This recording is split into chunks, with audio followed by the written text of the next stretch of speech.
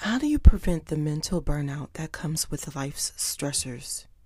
Well, you must allow room for self-care, relaxation, self-forgiveness, and understanding. It's important to remember to take care of your mind just as much as you would take care of your body. I have 4 ways you can prioritize your mental health. 1. Breathe. Take a deep breath and exhale to release tension in your body. 2. Let it out. Spend a few minutes getting your thoughts and feelings on paper to clear your mind and make space for positivity. 3. Tell yourself you've got this.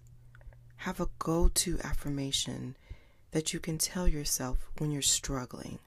For example, I'm doing the best that I can. And 4, set boundaries.